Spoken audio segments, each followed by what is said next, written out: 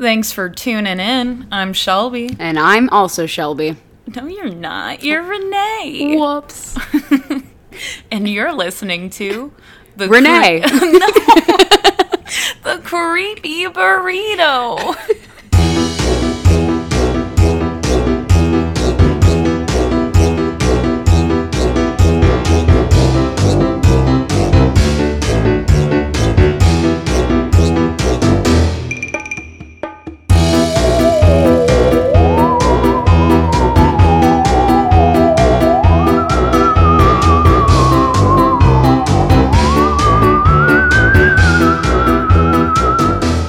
Welcome back, Burrito family. I just want to shout out today's episode to our killer giveaway back when we covered Richard Ramirez. The winner, Sabrina, had requested that we cover a big, juicy, lost in the sauce burrito, the case of Laci Peterson. One of the most notorious murder cases in recent history that took the media by storm, and is still speculated if the real killer is behind bars. To this day, Scott Peterson denies any involvement in his wife's disappearance.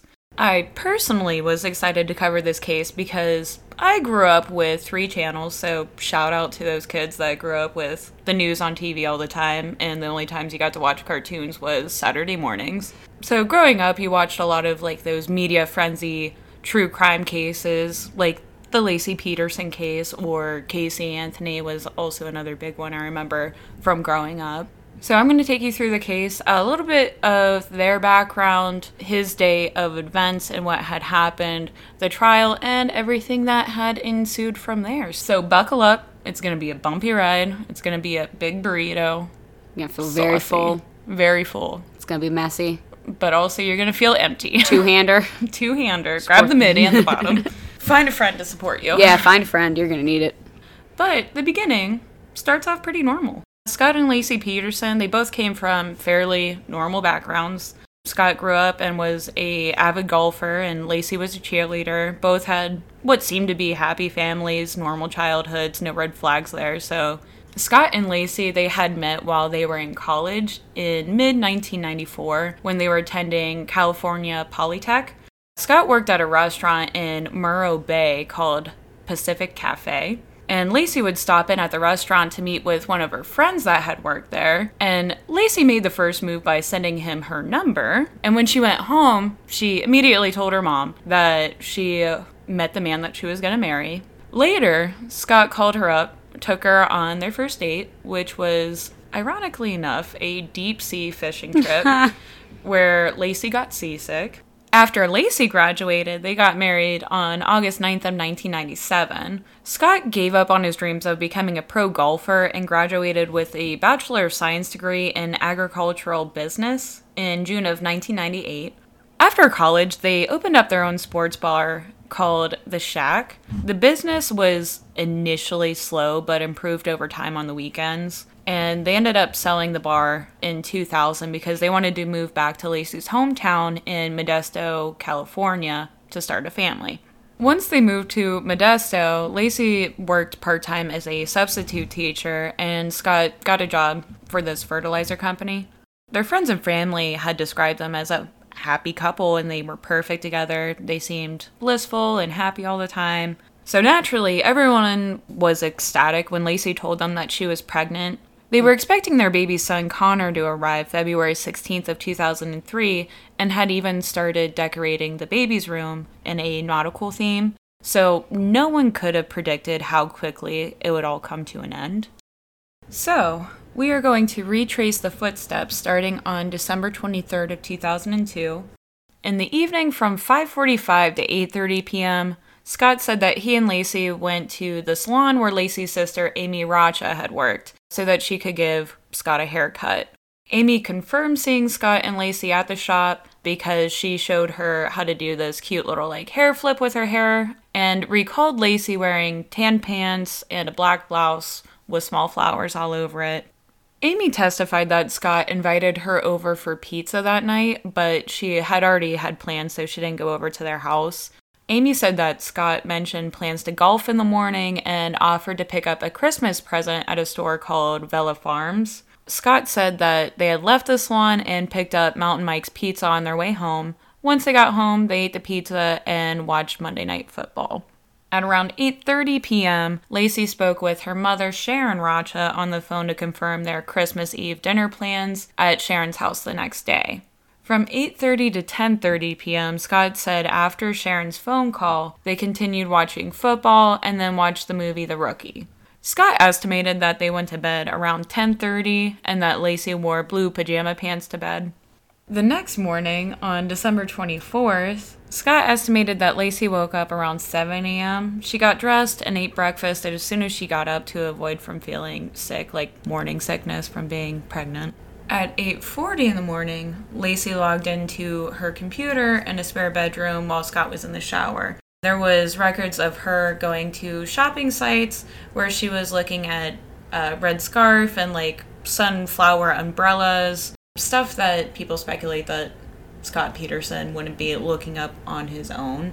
And then she had logged off at 8:45, so she was only on there for a couple minutes on a couple shopping sites and then logged off. This insinuates that Laci was still alive at 8:45 a.m., so just trying to give you some timestamps throughout this morning. After he got out of the shower, as Scott got dressed, Laci told him about her plans for the day, that she was going to go walk the dog, go to the store, make gingerbread, and that she needed to buy bread for the French toast that they were going to serve at their Christmas brunch. Normal holiday pre-planning type of stuff. There was a recorded phone call between Scott and Laci's mom that morning, and he said that Laci looked so cute because she was sitting on her bench in front of the mirror styling her hair the way that Amy had shown her.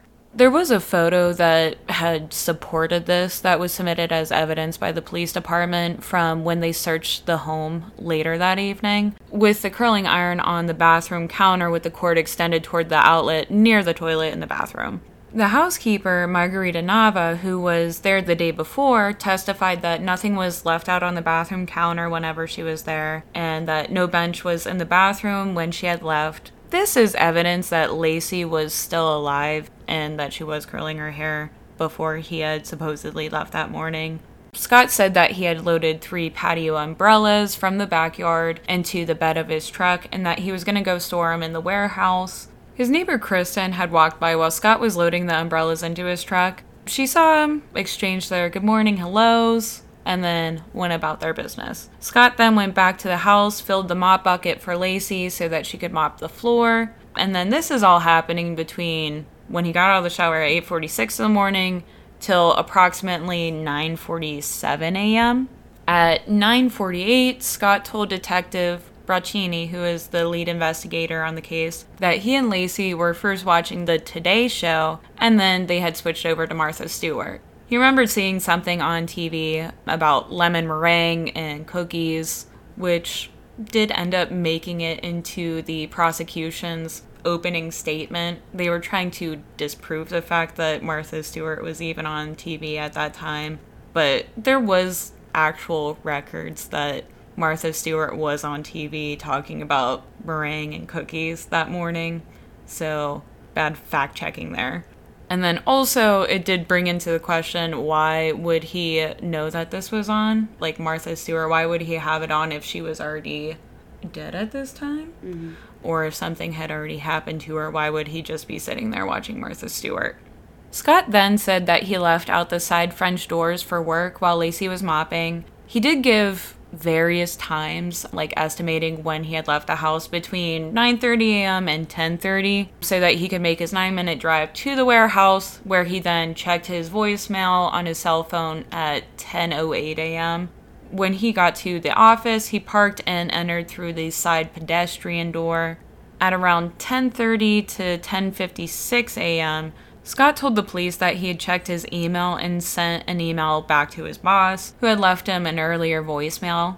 Computer forensics showed that Scott continuously logged into his work computer for 26 minutes between 10:30 and 10:56 a.m., so that checks out. He checked the email, sent one, looked up instructions on how to assemble a woodworking tool that he had ordered a couple days before. There's approximately 20 minutes from when Scott logged off the computer to when he actually left the warehouse. During this time, he said that he had cleaned up his office a bit and then starting to assemble the woodworking tool that he had got. He opened the roll-up door to the warehouse and unloaded some of the tools from the toolbox in the back of his truck. While he was doing that, he had cut his knuckle on the toolbox and then opened the driver's side door of his truck to get a napkin to try to stop the bleeding. There was evidence that did support this. There was blood found on the side of his door, and it was tested, did come back to be his blood. Scott said that he had felt it was too cold out to go golfing, so he decided to head to the marina instead to try out his new fishing boat. He backed up his truck, hooked up the boat, and pulled out of the warehouse. Scott said that he had left the warehouse about 11:18 to drive to the marina. He thought it took him about an hour and a half to get there, maybe a little bit longer because he was pulling the trailer. Supporting Scott's statement, if you look it up, the GPS coordinates from the warehouse to the marina is about an hour and 36-minute drive. Scott was able to provide the police with the boat launch ticket that he purchased that had the timestamp of 12:54 when he arrived at the marina.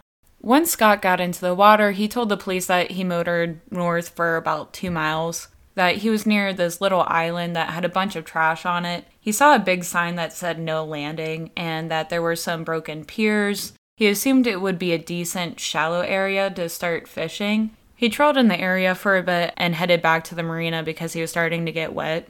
Fitting Scott's description, the island described turned out to be Brooks Island. Evidence photos show trash and the piers and the sign that says no landing on it. Prosecution witnesses also confirmed that the area was shallow waters.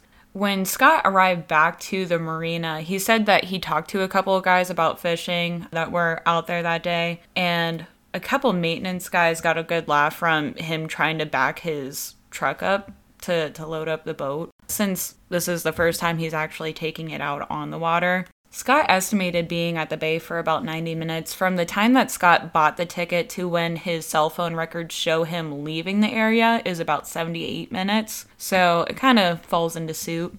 Scott said when he had left the marina, he had called Laci at home on her cell phone. He said he also called his other friend, Greg Reed, and his parents on the way home, stating that he had got stuck in some traffic. Scott's message was still on Laci's voicemail, stating, "Hey beautiful, I just left you a message at home. It's 2:15, I'm leaving Berkeley.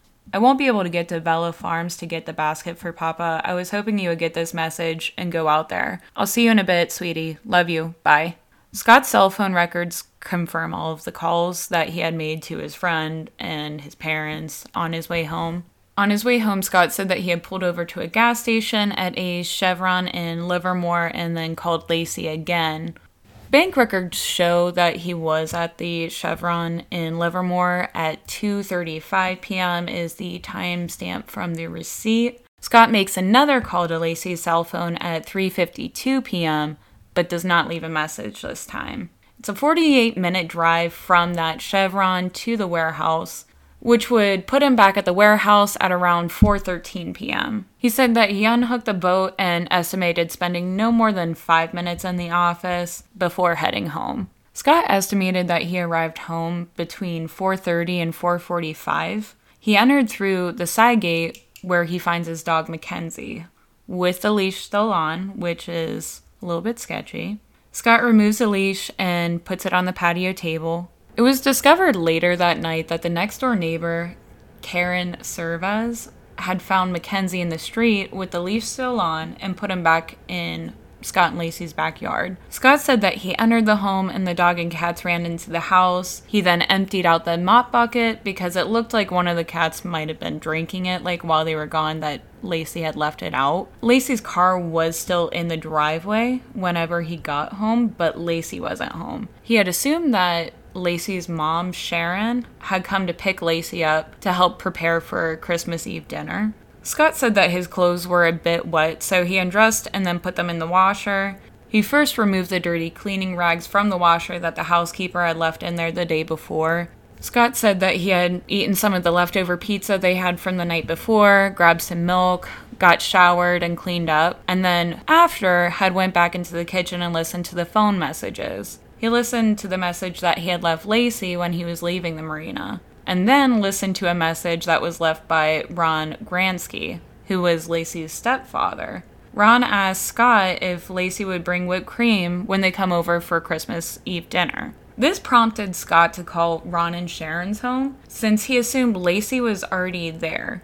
This call was about 5:17 p.m. Scott asked if Laci was over at their house, but she wasn't. Scott told Sharon that Laci's car was still in the driveway and that she wasn't even home. Sharon asked if Mackenzie was in the yard, and that is when Scott remembered that the leash was on the dog whenever he got home. At this point, this is where the search for Laci had started. Over the next hour, Scott exchanged 2 more calls with Laci's mom and Ron. Scott began knocking on the neighbors' doors, calling friends and family, trying to find where Laci was. Sharon told Scott that they would begin calling hospitals since she was 8 months pregnant at the time that she had disappeared, to see if maybe something had happened or she had gone into an early labor, until they reached the point where Ron had called 911 at 5:47 p.m. to report Laci was missing. After only a week since Laci's disappearance, at least a dozen neighborhood witnesses had reported seeing her walking the morning of December 24th. According to these witnesses, police had only followed up by phone call. There was no in-person meetings or specific details taken down where exactly they had seen Laci last or what she was wearing. And not all the witnesses even received call back from the police department. On December 29th, the Modesto Police Department had a press release stating, "Unfortunately, we have no concrete leads on those tips at this point." And on December 31st and January 2nd, due to the holiday, they had made the statement twice. The detectives had attested, although witnesses are located in the park area who claim to have seen a pregnant woman walking a dog, no positive identifications of Laci have been established since Scott last saw her at the home. In the area within a 1-mile radius of Laci's house, there were 24 reported sightings. Within a 3-mile radius, there were an additional 7, making a total of 31 people that stated they had saw Laci walking the dog that morning. What possible excuse could the police department have for not investigating these sightings to determine exactly what was seen by each of these witnesses? Their lack of follow-up resulted in lost opportunities to establish credibility, and that should have honestly been collected and brought to court. So at that point, if that witness was uncredible, that should have still been brought to court for them to decide. Also, I feel like 30 is a little uncanny. Mm-hmm. You know, like maybe 5 or 6. Okay, how can we be certain? 30 people claim to see a pregnant woman walking a dog. Like, okay, maybe. Oh, yeah, I saw a woman walking a dog. Okay. A pregnant woman walking a dog that fits the same outfit description, because most of them had described her the way that Scott had last seen her, wearing black leggings and a white blouse. Right. And then also, when we get into the trial, we'll skip ahead a little bit. I'll give you a little taste. But they called multiple women to the stand that walk dogs in their area. So instead of calling up witnesses, which would, what I think is a logical thought, they called all of these random women that lived in the area that had commonly walked their dogs. And had no other involvement in the case whatsoever. That is correct. Okay. Yep. So that is what we are getting into, guys. But following her disappearance, the detectives did immediately launch a search, but were surprised by Scott Peterson's behavior. One of the lead investigators had told ABC News, "I suspected Scott when I first met him.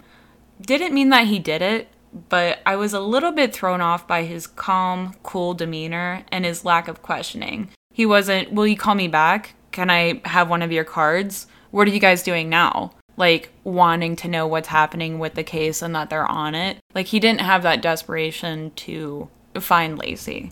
The Modesto police and the firefighters in the area carried out a massive search along the Dry Creek the day after Laci's disappearance. The search did include helicopters equipped with searchlights. They brought in K-9 units and water rescue units on rafts. A total of 30 officers were employed in the search, as well as Laci's loved ones and volunteers who posted flyers to raise awareness of her disappearance, trying to find her. At a press conference, Detective Albertini said that the police did not believe that Laci decided to leave without contacting her family, commenting that that would just be completely out of character for her. Like, you're 8 months pregnant, you're happy with your life, you're trying to start a family. It's literally Christmas Eve. It's Christmas Eve. You're not just gonna up and leave, especially if you already had plans to meet with your family and cooking these meals. In the first 2 days, up to 900 people were involved in looking for Laci before community officials and police directly participated in the search. A $25,000 reward was offered and was later increased to $250,000 and finally to $500,000 for any information leading to Laci's safe return. Posters, blue and yellow ribbons, flyers, and also a website, LaciPeterson.com, was launched by the family and friends that were participating in her search. And they had set up a command center at the nearby Red Lion Hotel to record developments and circulate information. Over 1,500 volunteers signed up to distribute information and help look for her, and soon this circulated into nationwide news. 2 weeks into her search, the media was already painting the picture of Scott being the primary suspect for the case. The Modesto police didn't immediately reveal him as a primary suspect due to Laci's family and friends believed that he was innocent and that he had nothing to do with her disappearance. And once the media got involved, it kind of just turned into a wildfire.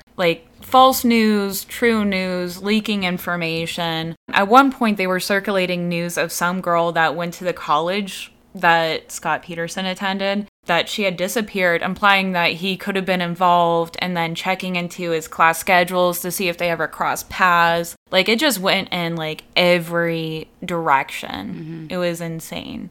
And then there was another post saying that their house smelled like bleach or cleaning products. It got a little bit out of hand. Right. Very quickly. Also, you said that the housekeeper was there the day before, so the housekeeper was there the day before. The housekeeper was cleaning. Laci was mopping that day, probably because, supposedly, whenever your family's coming over for Christmas, you're gonna scrub everywhere, you're gonna mop everything, you're gonna make get sure... fucking crazy. You're gonna get crazy, you're gonna be scrubbing walls, you're gonna clean crevices that haven't been cleaned in years. Mm-hmm.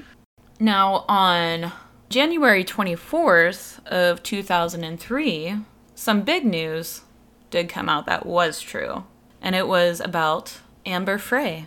She was a Fresno massage therapist, and she came forward at a police news conference to make a statement that she was having an affair with Scott Peterson.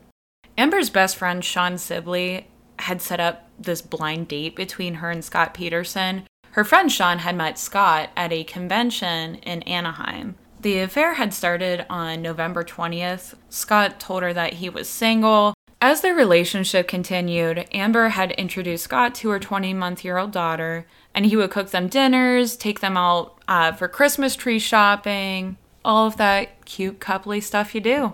On December 6th, Amber's friend Sean found out that Scott was married and that he was going to tell Amber. Scott explained to Sean that he had lost his wife and that it was hard for him to talk about it and wanted the chance to tell Amber himself.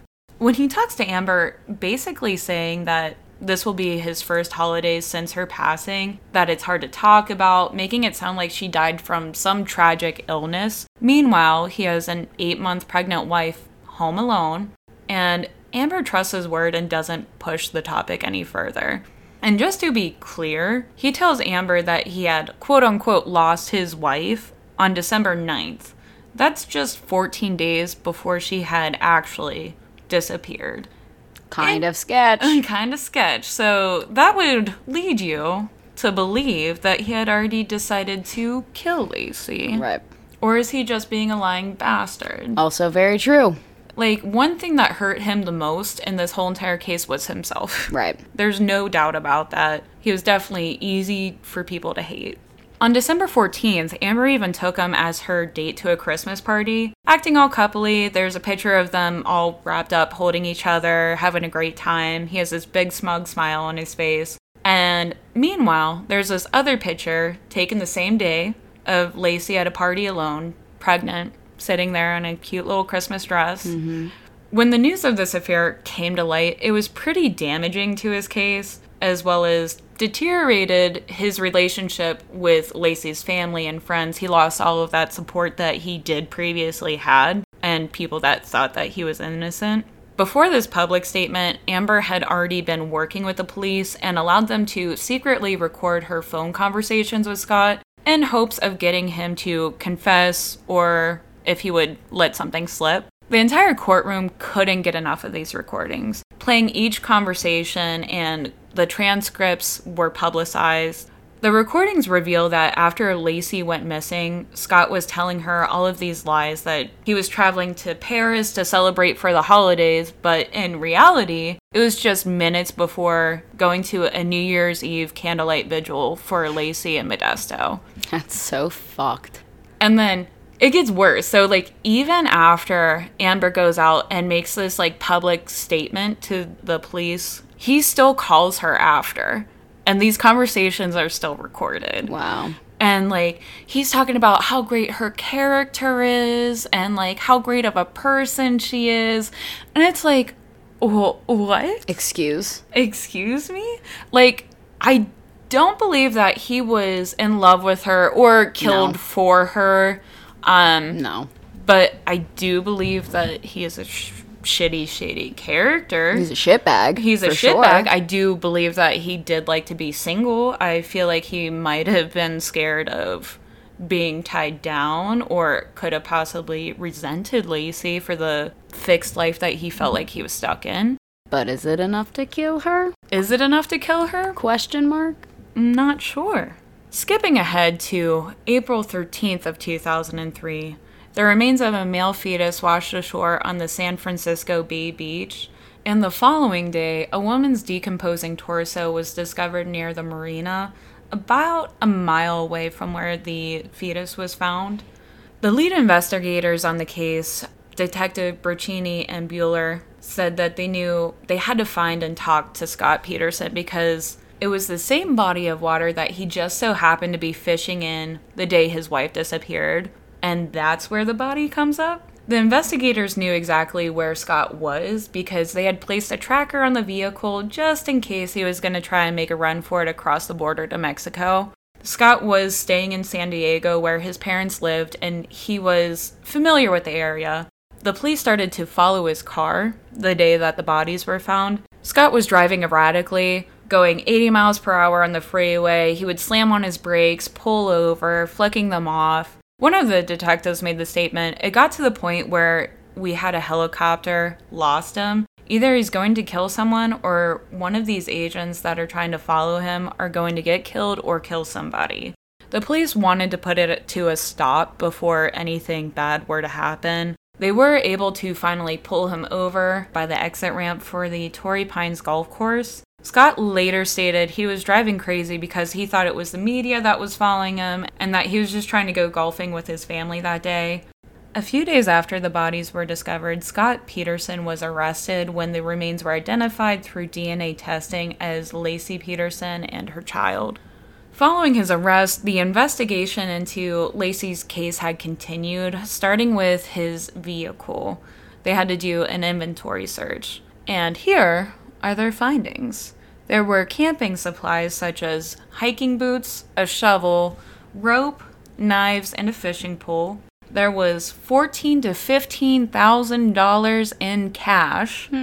He had his brother's ID, of which he stated was to go golfing at the club with his family so that he could get in, 4 cell phones, and a dozen Viagra pills. There was some other miscellaneous items like a photo of him and Laci and some children's books, food, stuff like that. And also at this time, he had dyed his hair blonde. Scott stated that he was mostly staying with friends and family in the area or just living out of his car due to the media shitstorm that had happened. He was unable to go anywhere without a cloud of reporters following him. Due to the condition of Laci's found remains, the entire trial was based almost entirely on circumstantial evidence, meaning that the evidence has no direct proof, but is instead based on a certain provable fact or facts used to form a credible story of events on a case. So, like, presuming what may or may not have happened that day. Even the most credible eyewitness testimony is only circumstantial because there are so many influences that can have an impact on the human recall. In cases lacking direct evidence, the prosecution must attempt to provide evidence of the circumstances from which the judge and jury can logically deduct or reasonably infer a factual theory of a case that cannot be proven directly. It's up to the prosecutors to show through a set of circumstances that their theory of what took place is the only logical deduction. Conversely, in cases of circumstantial evidence, the job of the defense is to show the same circumstances might be explained by an alternative theory. In order to avoid conviction, all the defense attorney must do is create reasonable doubt. If even one juror is convinced strongly enough that the prosecution's explanation for the circumstances is flawed, the case may be dismissed. Now, one of the hardest parts of the trial for those in the courtroom and the families of Laci Peterson was the results of the autopsy report and the photographs of Laci and Connor Peterson. Laci Peterson's family was not in the court either day because they had shown them 2 separate days for the fetus and the results for Laci Peterson.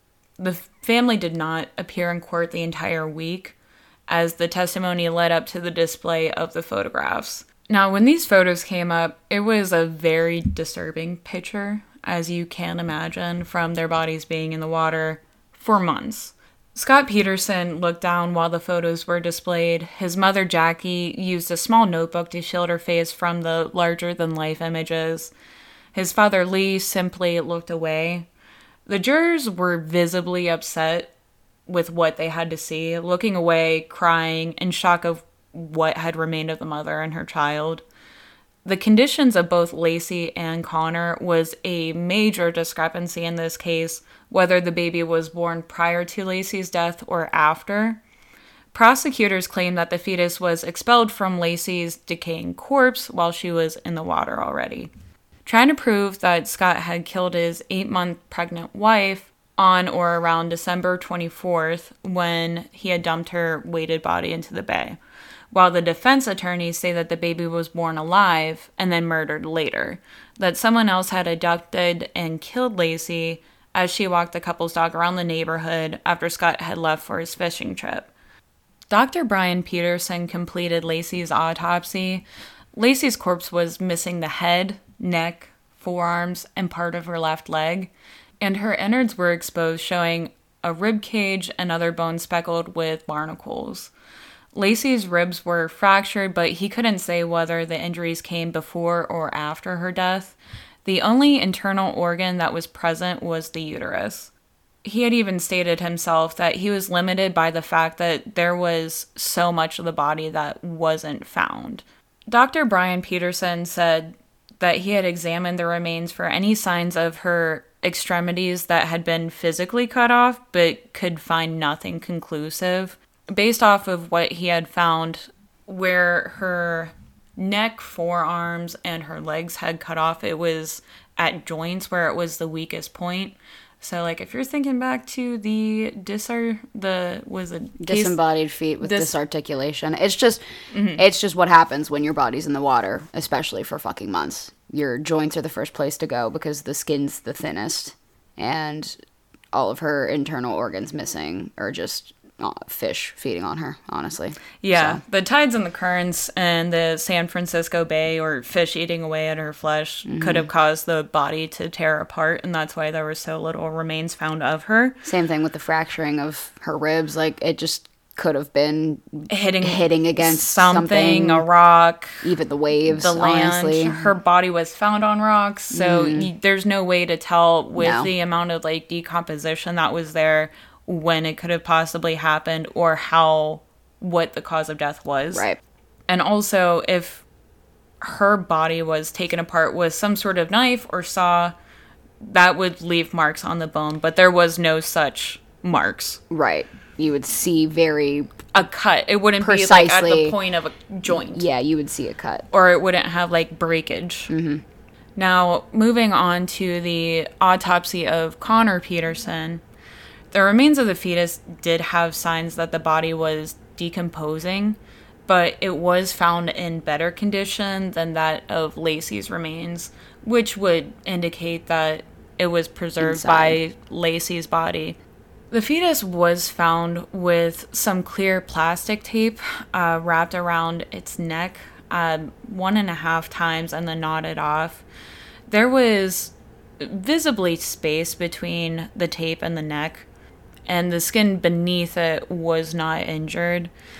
The tape was given to a criminalist and determined that it was just coincidental, that it was not related to the death of the child, that it was just debris from the water that ended up on the body, which would make sense because even Scott said when he was fishing in the area that there was a lot of debris.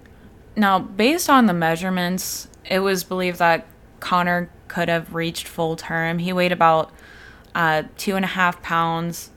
The crown of the head measurement could not be taken because his head was collapsing, and the crown to heel length was 48 centimeters, like 19 inches.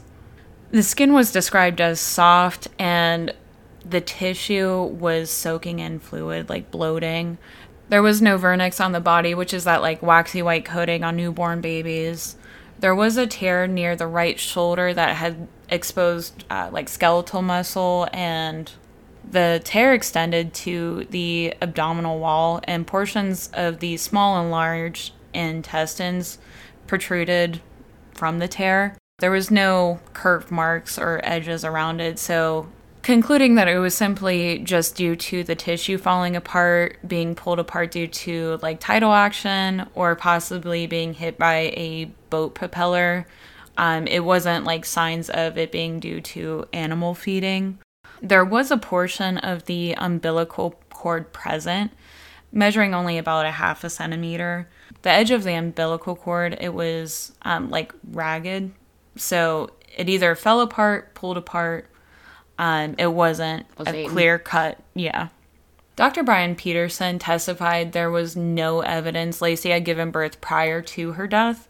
He said he could tell the woman had been pregnant by the size of her uterus, which had expanded to about 10 inches, which normally would be the size of a golf ball.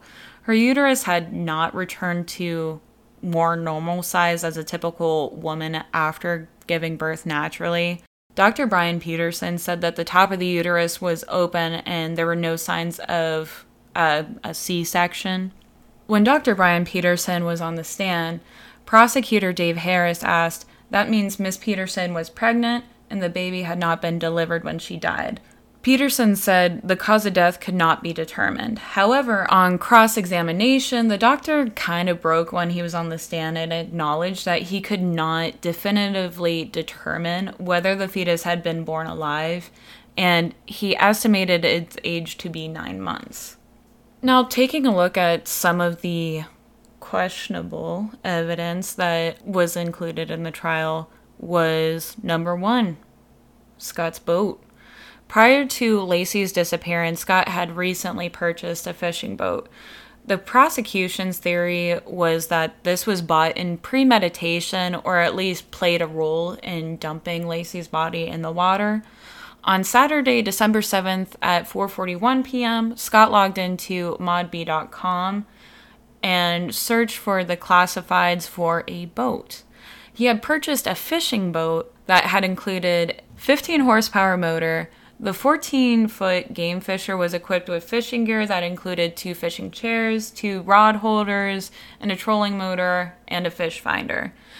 If his intent was to dump a body, a bigger boat could have been better if you were premeditating it, if you're just arguing that case. And there were cheaper boats that were available that were bigger, and hypothetically it would be easier to throw something off board. And if you're just trying to buy a boat for that purpose, why would you get one with all those bells and whistles? Yeah, why would you spend more money for a fishing boat that isn't going to do the job that you're intending it for? Another flaw with the theory is with the fishing boat is it came with a fish finder. And one thing that a fish finder does is indicate how deep the water is. Scott told the police that he was in the area around Brooks Island because it looked like a decent, shallow area to fish in. The police allege that Scott dumped Laci's body in the area that is as shallow as 3 feet during low tide. Why would someone dump a body in a shallow area when you have a fish finder on your boat that enables you to gauge how deep the water is? And also, Scott had never taken this boat out prior to December 24th, so that would be a pretty risky move, trying to figure out if you can... new boat. Yeah, if you can toss a body over into the water in a new fishing boat that you've never been in and not tip. The police doubted that someone would be able to dump a body out of Scott's boat. They theorized that Scott might have tied down the boat with a buoy to stabilize it. Also, Detective Hendy testified in court that he wanted to attempt a reenactment of a weighted body dumping out of the boat. But neither the police nor prosecution had ever tried it. There was an unsuccessful reenactment attempted by Scott's defense, but the judge didn't allow the court to see it. And you can still view the footage of the reenactment, like the failed attempts. Each one, they do, they end up in the water, like trying to put like the weighted bodies into the water. And another thing that they did do in the courtroom is they had the jury look at the boat and then actually allowed them to get into it on land. And then they were trying to like rock it and like check out the durability, but it's like... It's on land. Yeah, like, right? Like, I go fishing a decent amount. I've been on a decent amount of boats in my lifetime. Like, you can't tell... You can't tell the durability of a boat. Weight distribution on land. No. When it's hooked up on a trailer. Like, that doesn't make any sense. It's the most asinine thing I've ever heard. Right? It just doesn't make sense. No. But also, like, there's no proof of, like, if he fell into the water. What if he did go into the shallow area? What if he did dump her body there? Because there was debris found on both of them. That's possible. He could have jumped out. Just because that little island said no landing doesn't mean that you cannot land there. It doesn't mean that there's someone there patrolling it. Right. And also, it's Christmas Eve. Who's going to be out there? Who's out there? Besides the random people that saw you when you were coming in. And you would probably have a pretty clear scope if anyone's seeing you. And if you just have a body covered in a tarp in your thing, who's going to stop and question you on Christmas Day? Like, no one's out there. Or right. Christmas Eve. Yeah. So, like, I definitely see the argument both ways.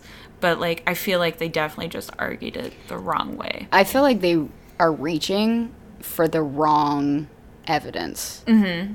And that's why this is just, like, such a fascinating case, because if they would have just reached out to those other outlets and witnesses, like, could more information have been found? Right. Now, in addition to the boat Scott purchased, it didn't come with anchors. So to save money, he had made his own, which led to the concrete theory that Scott had made multiple anchors to weigh down Laci's body. Scott told the police that he used a painter's bucket to form the anchor and inserted a rebar loop at the top so that you could tie rope through it. Scott said that after he had made the anchor, he used the remaining concrete to fill a muddy hole next to his driveway, trying to account for the full 90-pound bag. Even though Scott told the police what he had made the anchor in, for some reason they still theorized that he made it in a pitcher found in the warehouse, of which I don't understand what that whole argument was about. Like, I just do not fucking get it. But the anchor didn't fit into this pitcher because it's not what he fucking made it in. And later, the police, they did find a painter's bucket at Home Depot that matched the anchor that was found on the boat, kind of like he had initially said he did in the first place. There was evidence that there was some dried remnants of concrete along the side of the driveway, but I couldn't find any credible information on how much was found on the side of the driveway to fill this, like, muddy hole. And it was a 90-pound bag of concrete. That's a decent amount of concrete dust just piled on the side of your driveway, and only one 8-pound anchor made out of it. So I do feel like it's definitely plausible to make 4 other anchors out of that At easily. Least. Yeah, like it's a 80-pound bag of dust. Exactly. Which equals to what? A lot of pounds with water, you know? Right. So I don't understand like how they got stuck on it. It was stated multiple times in the media that Scott had a so-called anchor factory in his warehouse. And Detective Brochini said that there was distinct rings on the trailer, that it was alleged that Scott made 5 anchors, 4 to weigh down Laci's body in the San Francisco Bay and 1 for his boat. And then the rest was just like put into that muddy hole or whatever. But people have gone back and forth on being able to see distinct rings for multiple buckets. But my thoughts on it is, if he's trying to save money on making his own fucking anchors, then he's probably the guy that would only buy 1 fucking bucket. yeah.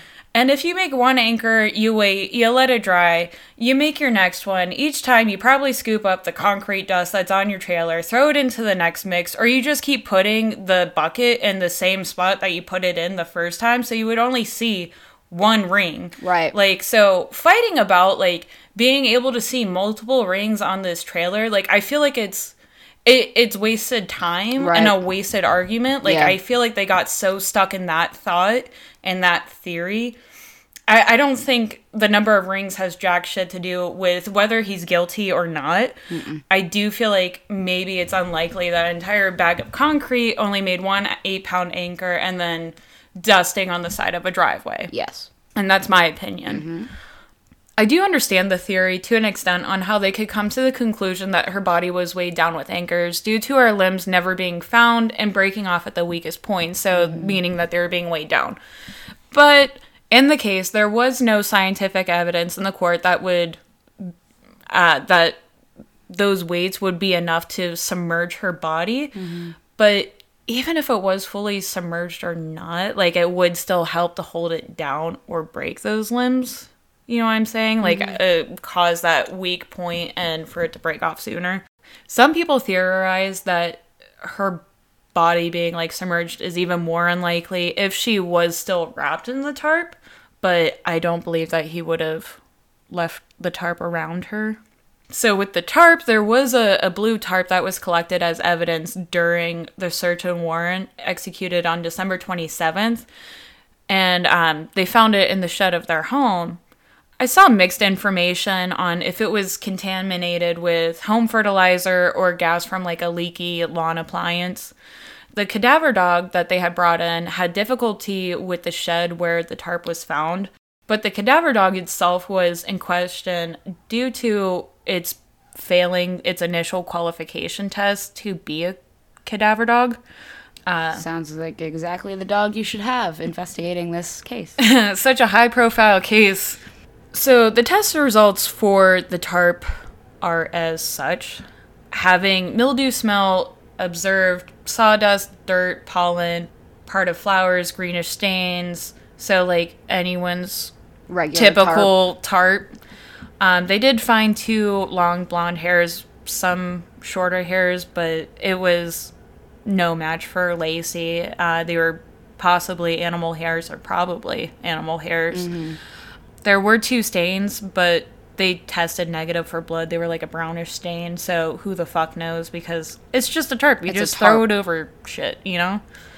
There was no tissue or other trace of evidence, but people theorize that if this tarp was covered in gasoline, that it would have wiped away, like, any evidence. Or it could have deteriorated evidence that was on the tarp previously. But left everything else.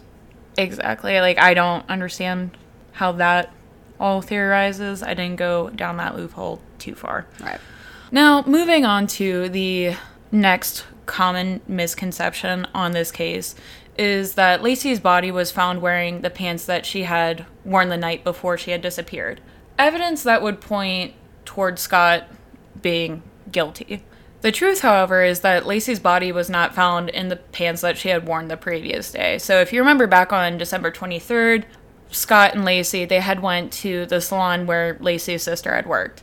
And Amy recalled that she was wearing a thin black shirt with cream-colored flowers, cream-colored scarf, black jacket, and then cream-colored stretch pants, like khaki pants. But on December 26th, when they went to go investigate the home, there is even a search warrant photo that shows a thin black shirt with cream-colored flowers in the hamper. And Amy Rocha was actually brought to Scott and Laci's home in Modesto on February 18th when they did a secondary search warrant on the house.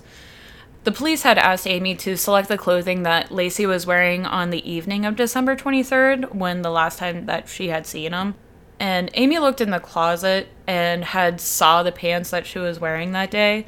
So the pants that were found with her remains were not, in fact, the ones from December 23rd. So on April 14th, when Laci's body was recovered, she was wearing khaki capri pants, but they were separate than what she was wearing on December 23rd, which is what initially gave everyone the implementation that Scott was the one that had killed her the night before she had gone missing. And the police at this point were the only ones that had known that she was specifically wearing these pants. And a big condemning factor that was in the trial, but was misinformation on June 1st of 2004, in his opening statement, prosecutor Rick DiStasto insinuates that Laci was found in the pants that she was wearing the night before she had disappeared, which is false information. But what contradicts that whole fact is the witnesses that saw her walking in the morning, and Scott's statement of last time seeing Laci is she was wearing black leggings and a white shirt. One of the defense strategies to present reasonable doubt was posing the theory that Laci was abducted and killed by a satanic cult.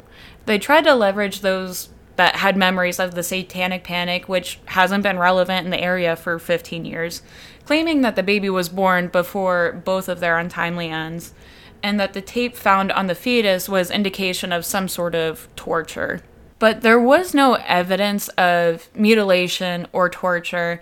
If they did this for some sort of ritualistic purposes, the fetus wouldn't have been found in the condition that it was. There would be more evident trauma to both of their remains. And that's all I'm going to say on the whole entire satanic cult theory. It was discredited by everybody in the courtroom. The Rocha family was completely insulted by how outlandish this was. Right. They felt like it was pretty much like a slap to the face. Right. Now, one of the most compelling theories for those that believe Scott Peterson is innocent is related to a burglary at the Medina's residence that lived almost directly across the street from the Petersons that occurred the day that Laci had disappeared. When Laci had caught the thieves in the act, she went to confront them and got into a verbal altercation. One of the witnesses' accounts that saw Laci that day was a female hospital employee, described two men yelling at a pregnant woman who was walking a dog. This hospital employee only received a return phone call and was never called to the courtroom for the trial or any information involving it. Another tip from a retired reserve officer described a pregnant woman being shoved back into a van less than half a mile from Scott and Laci's house. He made repeated attempts to contact the Modesto Police Department and was never called back. Now, the so-called thieves that were involved in this burglary was Stephen Todd and Donald Pierce. They were found in possession of the Medina safe at the property where they both lived. The Modesto Police Department could have followed a very obvious connection from the burglary, the altercation, and her disappearance. The residence of Stephen Todd and Donald Pierce was in the airport district, approximately 2 blocks from the Gallo Winery. After Laci's disappearance on December 24th, a cadaver dog followed the lead from Laci Peterson's house on Covina to the Gallo Winery property on Santa Rosa Avenue in the late night, early morning hours of December 26th. So not too long after her disappearance. The handler had stopped the search at the dead end inside the Gallo property, even though she admits that more could have been done there. They just thought that it was a dead end. On the day that Stephen Todd and Donald Pierce were arrested, the Modesto Police Department could have sent the dog handler and the cadaver dog back to the gallows and allowed the dog to pursue that lead further throughout the airport neighborhood, but they didn't. And yet another concerning tip came from Lieutenant Aponte, who worked in California prison. He called the Modesto police to report a monitored phone conversation that one of their inmates had with their brother, who lived in Modesto. The brother told the inmate that Laci had confronted the burglars who were robbing the house directly across the street from where she had lived. That house was, in fact, robbed the day Laci went missing. This conversation was recorded by the prison. Not only did the Modesto Police Department never follow up on that tip, the tape has now been lost. Of course. So there's no record of it. And then after the fact, the problem is the police caught the burglars and then somehow determined the burglary took place 2 days after Laci had disappeared. So all of a sudden there's not a sure date on when that had happened. One of the reporters who appeared on one of the documentaries for Laci Peterson, it disputes that because they said if it was on the 26th, like 2 days after her disappearance, there was media covered all in the area. They would have seen it happen or like run into the burglar. So very questionable indeed. Like, were the police just too in depth on the Scott Peterson case? Was he already found pretty much guilty at this point? Do they feel like they already had their man for it? And then just change the date of the burglary so that they don't have any problems and they can just close the case because there's a lot of media attention? On November 12th, 2004, a jury found Scott Peterson guilty of first-degree murder in the death of his wife Laci and second-degree murder in the death of their unborn child, Connor. 3 members of the jury spoke to reporters about what led them to the conviction of Peterson, stating it was hard to narrow it down to one specific issue. There were so many, and the jury foreman, Steve Cardozi, had stated, collaboratively, when you add it all up, it doesn't appear to be any other possibility. Basically stating that he's the only one that could have done it. The jurors pointed out to those deciding factors, which was, number 1, the bodies of Laci and their unborn child had washed up close to where Scott said he had been fishing the day that she was reported missing. Number 2 was that Scott was proven to be a liar with the multiple affairs and specifically with the Amber Frey affair that was made very public. And number 3 is all behavioral based. So Scott showed no remorse for the loss of Laci and their unborn child, including continuing his romantic encounters with Amber Frey even in the days following Laci's disappearance.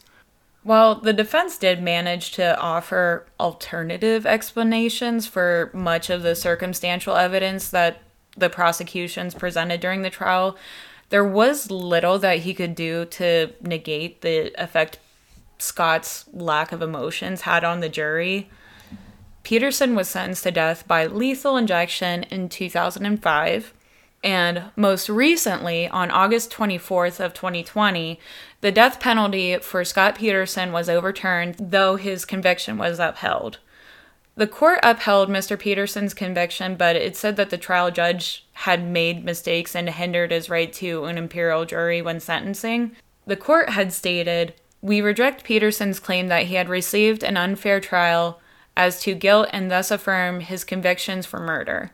But before the trial began, the trial court made a series of unclear and significant errors in jury selection. The court said prosecutors could again seek the death penalty for Mr. Peterson at a new hearing. So basically, when all of these jurors were selected, they basically already had that bias. Preconceived notion. Mm-hmm.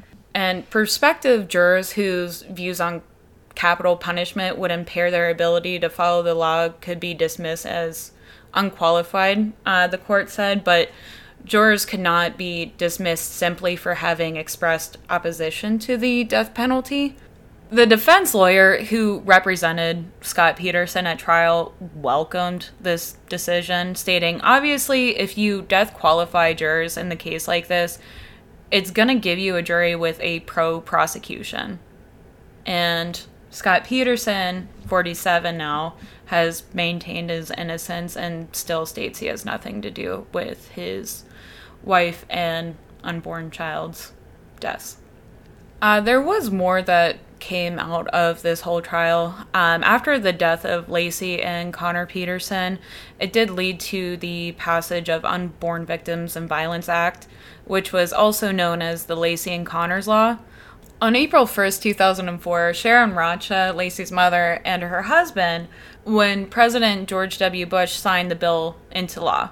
The act provides that under federal law, any person who causes death or injury to an unborn child while in the commission of a crime upon a pregnant woman will be charged with a separate offense. Some additional sources on this case, if you're interested in getting completely lost in the sauce like me, Laci's mother did also write a book called For Laci, A Mother's Story of Love, Loss, and Justice. It was a biography and a memoir about Laci's life and death. There's also 2 documentaries available on Hulu. A&E made a 6-part series, The Murder of Laci Peterson. And there is a 2-hour ID channel documentary called Scott Peterson, An American Murder Mystery. The 6-part series, it starts off like you really hate Scott Peterson, but at the end it makes it very questionable. And it has, like, a lot of insights from different reporters that were there from the beginning to the end, the attorneys. Like, it's a lot of the people that were involved in the case, which I found interesting. And a lot of the interviews that Scott Peterson had, they are still available on YouTube, like the Diane Sawyer Good Morning America interview.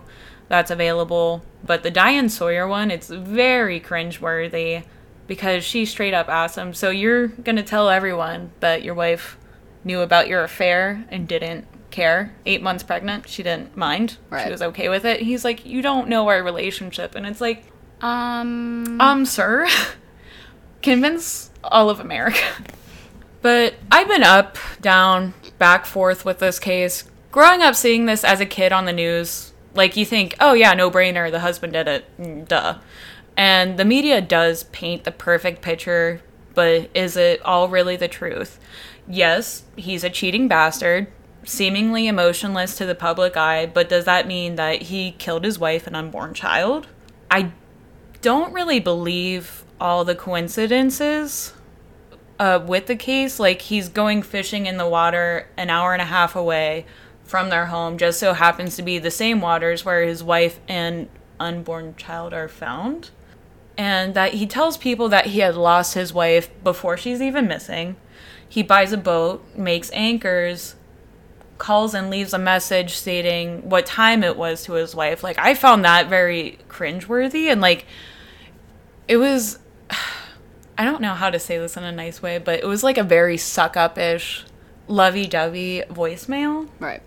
Like, granted, there's those people, that's fine. It's okay to be lovey-dovey, that's understandable, but, like, if you're leaving a voicemail for somebody, would you necessarily leave a time stamp and where you're leaving from?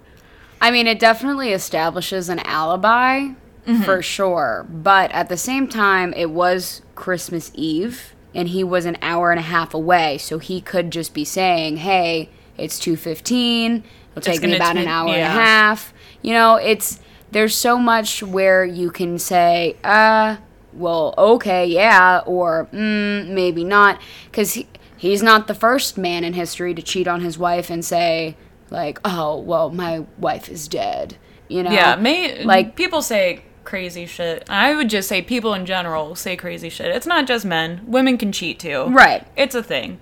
I mean, that could be a completely normal voicemail, but for some reason, when I heard it, it just struck me wrong. It was a little bit too pre-planned for my taste. It's also odd. What makes it more odd to me than having a timestamp in the voicemail is that he called so many people while driving.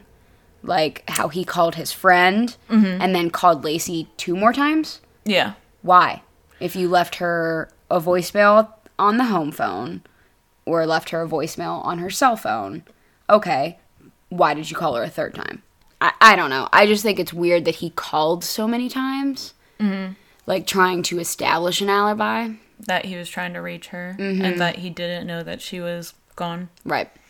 And another big question of this, and we're about to just go through a tornado of, like, all of my thoughts on this case. So, did he have time to smother his wife, move her in broad daylight, and dump her without being detected on a fishing boat?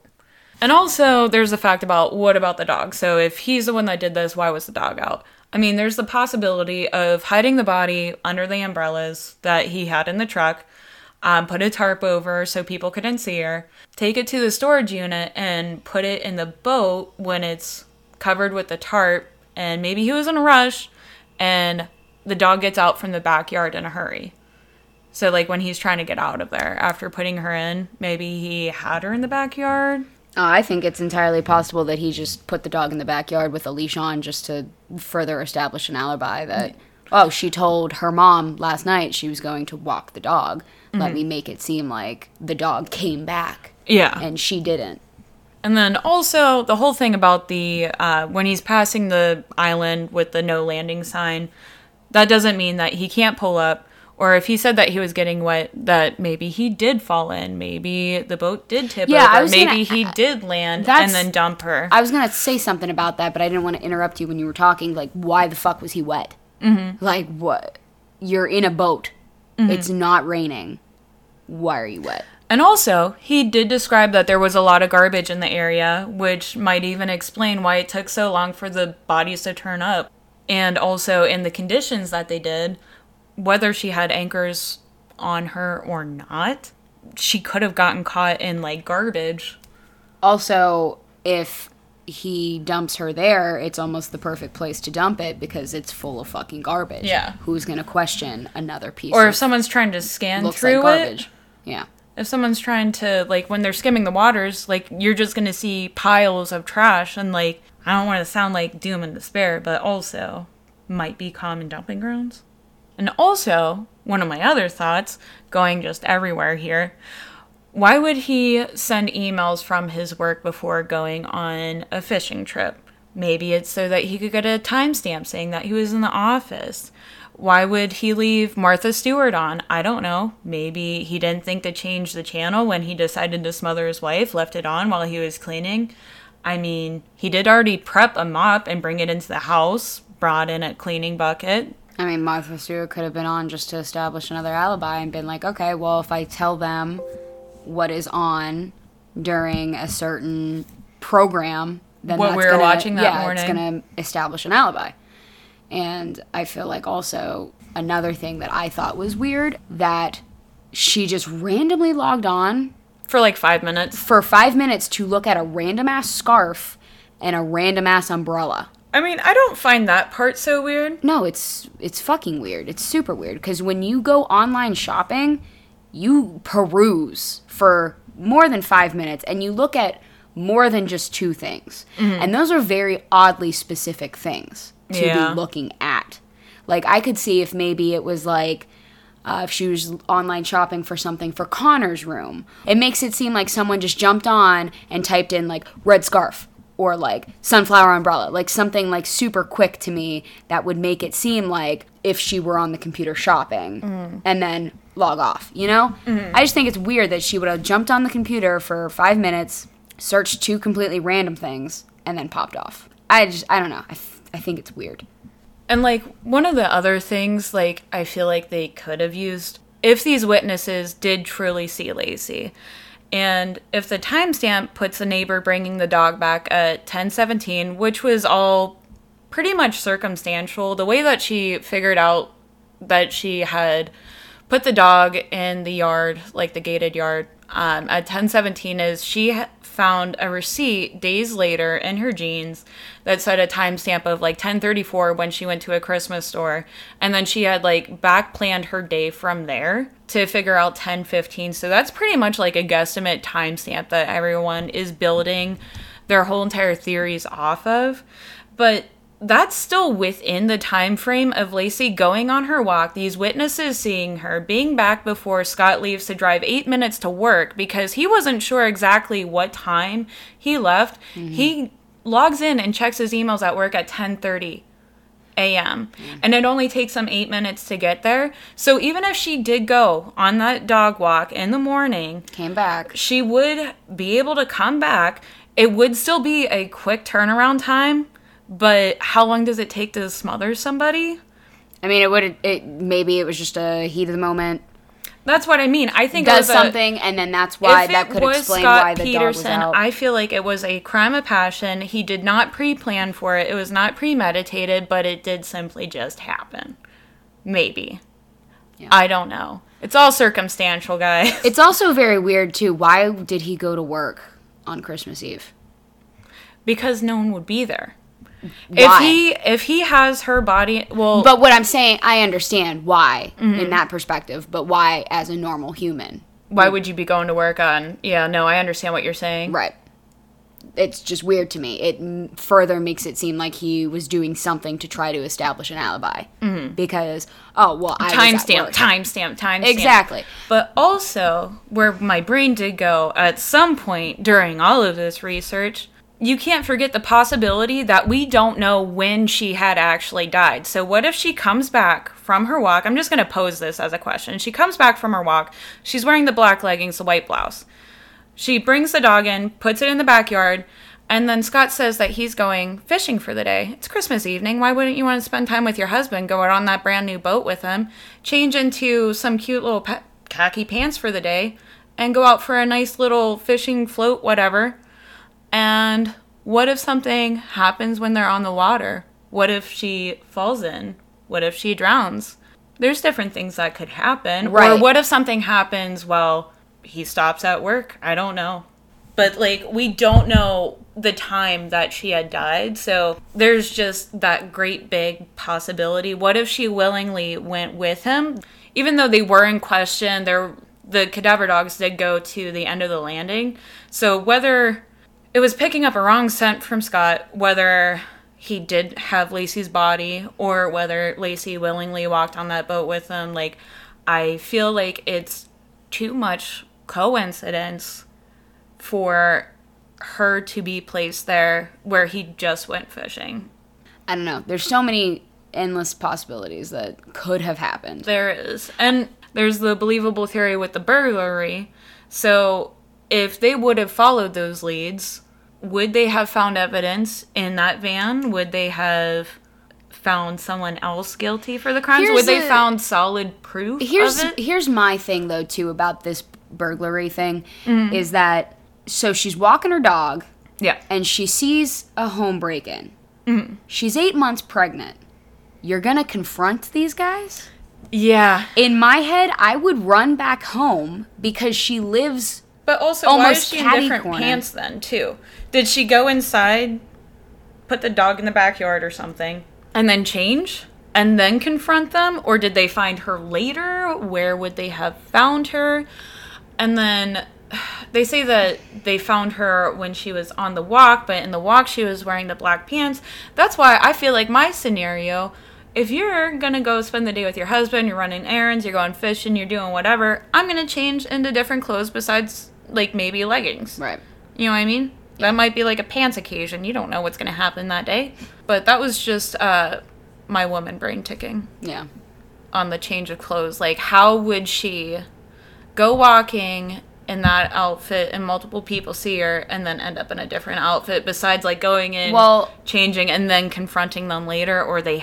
happen to run into her. Also, the whole fucking first theory about him killing her, shoving her in the fucking umbrella, maybe he changed her clothes to try to make it seem like something happened.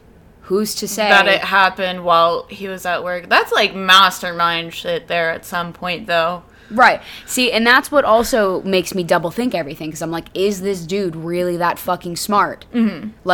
anyone is smart enough to call and try to establish alibis or go someplace to establish alibis. But are you really thinking that clearly in the moment that you think, okay, well, let me change your clothes because then it'll seem like this, and then let me go here, and I've been making all these anchors, so then I'll wrap her up in this tarp and then put her in like, are you really, that is super hella premeditated. Yeah. Has this dude really been thinking about that all this time, or was it a crime of passion?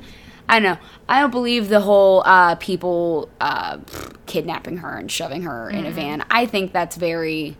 I mean, it's intriguing that that whatever dude, like, tried multiple times to try to contact the police department saying, I saw a pregnant woman getting shoved into a van. Mm-hmm. What if Scott hired hitmen? That's a possibility. You find some sketchy character. The fucking dude had $15,000 in cash. Mm-hmm. Who's to say that he didn't pay a fucking hitman or two to find her on her walk, and then just for him to feel more comfort, goes and establishes an alibi an hour and a half away, so that way he couldn't possibly be linked to her murder, but then ends up being linked anyway. And also, I don't find it believable. If you are just burglarizing a house, they got caught anyways. They are common thieves, so it's not something they haven't faced before. Why, at this point, would they choose to kill someone? Kill her, yeah. And then why would they drive an hour and a half away to dump her in this body of water? Some people say that it was like a frame job, but like I don't buy into that. Like, I'm sorry. Who would have framed him? They say that the burglars did. There's a couple different theories. How would the burglars know that that's where he would have gone fishing to frame him? Well, they think it's because the news after the fact that was coming out about the case, and then they dumped her, and that's why she was in a different pair of pants. If you're petty burglars and kill someone, you're dumping that body right away. You're not holding on to it for 2 days. Yeah. Sorry. But, yeah, so this has been the state of my brain, and still is, as of this moment. I do, to a degree, agree with the decision to lift the death penalty due to the fact of how many problems they had with the jury throughout the trial process, and that they did already have a preconceived notion of what the outcome was going to be before hearing any of the evidence that was presented at trial. And even their final jury openly spoke to the press and were convinced that he was guilty and deserved the death penalty based off of little to zero actual hard evidence. If the media didn't spread like wildfire, would there have been a different outcome? I mean, the whole case and trial, it might not have. The right person could already be serving exactly what they should be. But you know where you guys can hit us up with your hot takes on this case? You can send us an email at thecreepyburrito@gmail.com. Hit us up on Facebook, Insta, and Twitter. And do not, I repeat, do not forget to write us a sweet-ass review on iTunes, Facebook, or rate us on your streaming apps. Tell your friends. Oh yeah, be one of the OGs that love us before we... Before we make it big. Before we make it big. Until we meet again, next week, come back. Get lost in the sauce with us. Bye-bye. Bye-bye. Bye. Bye. Bye. Goodbye.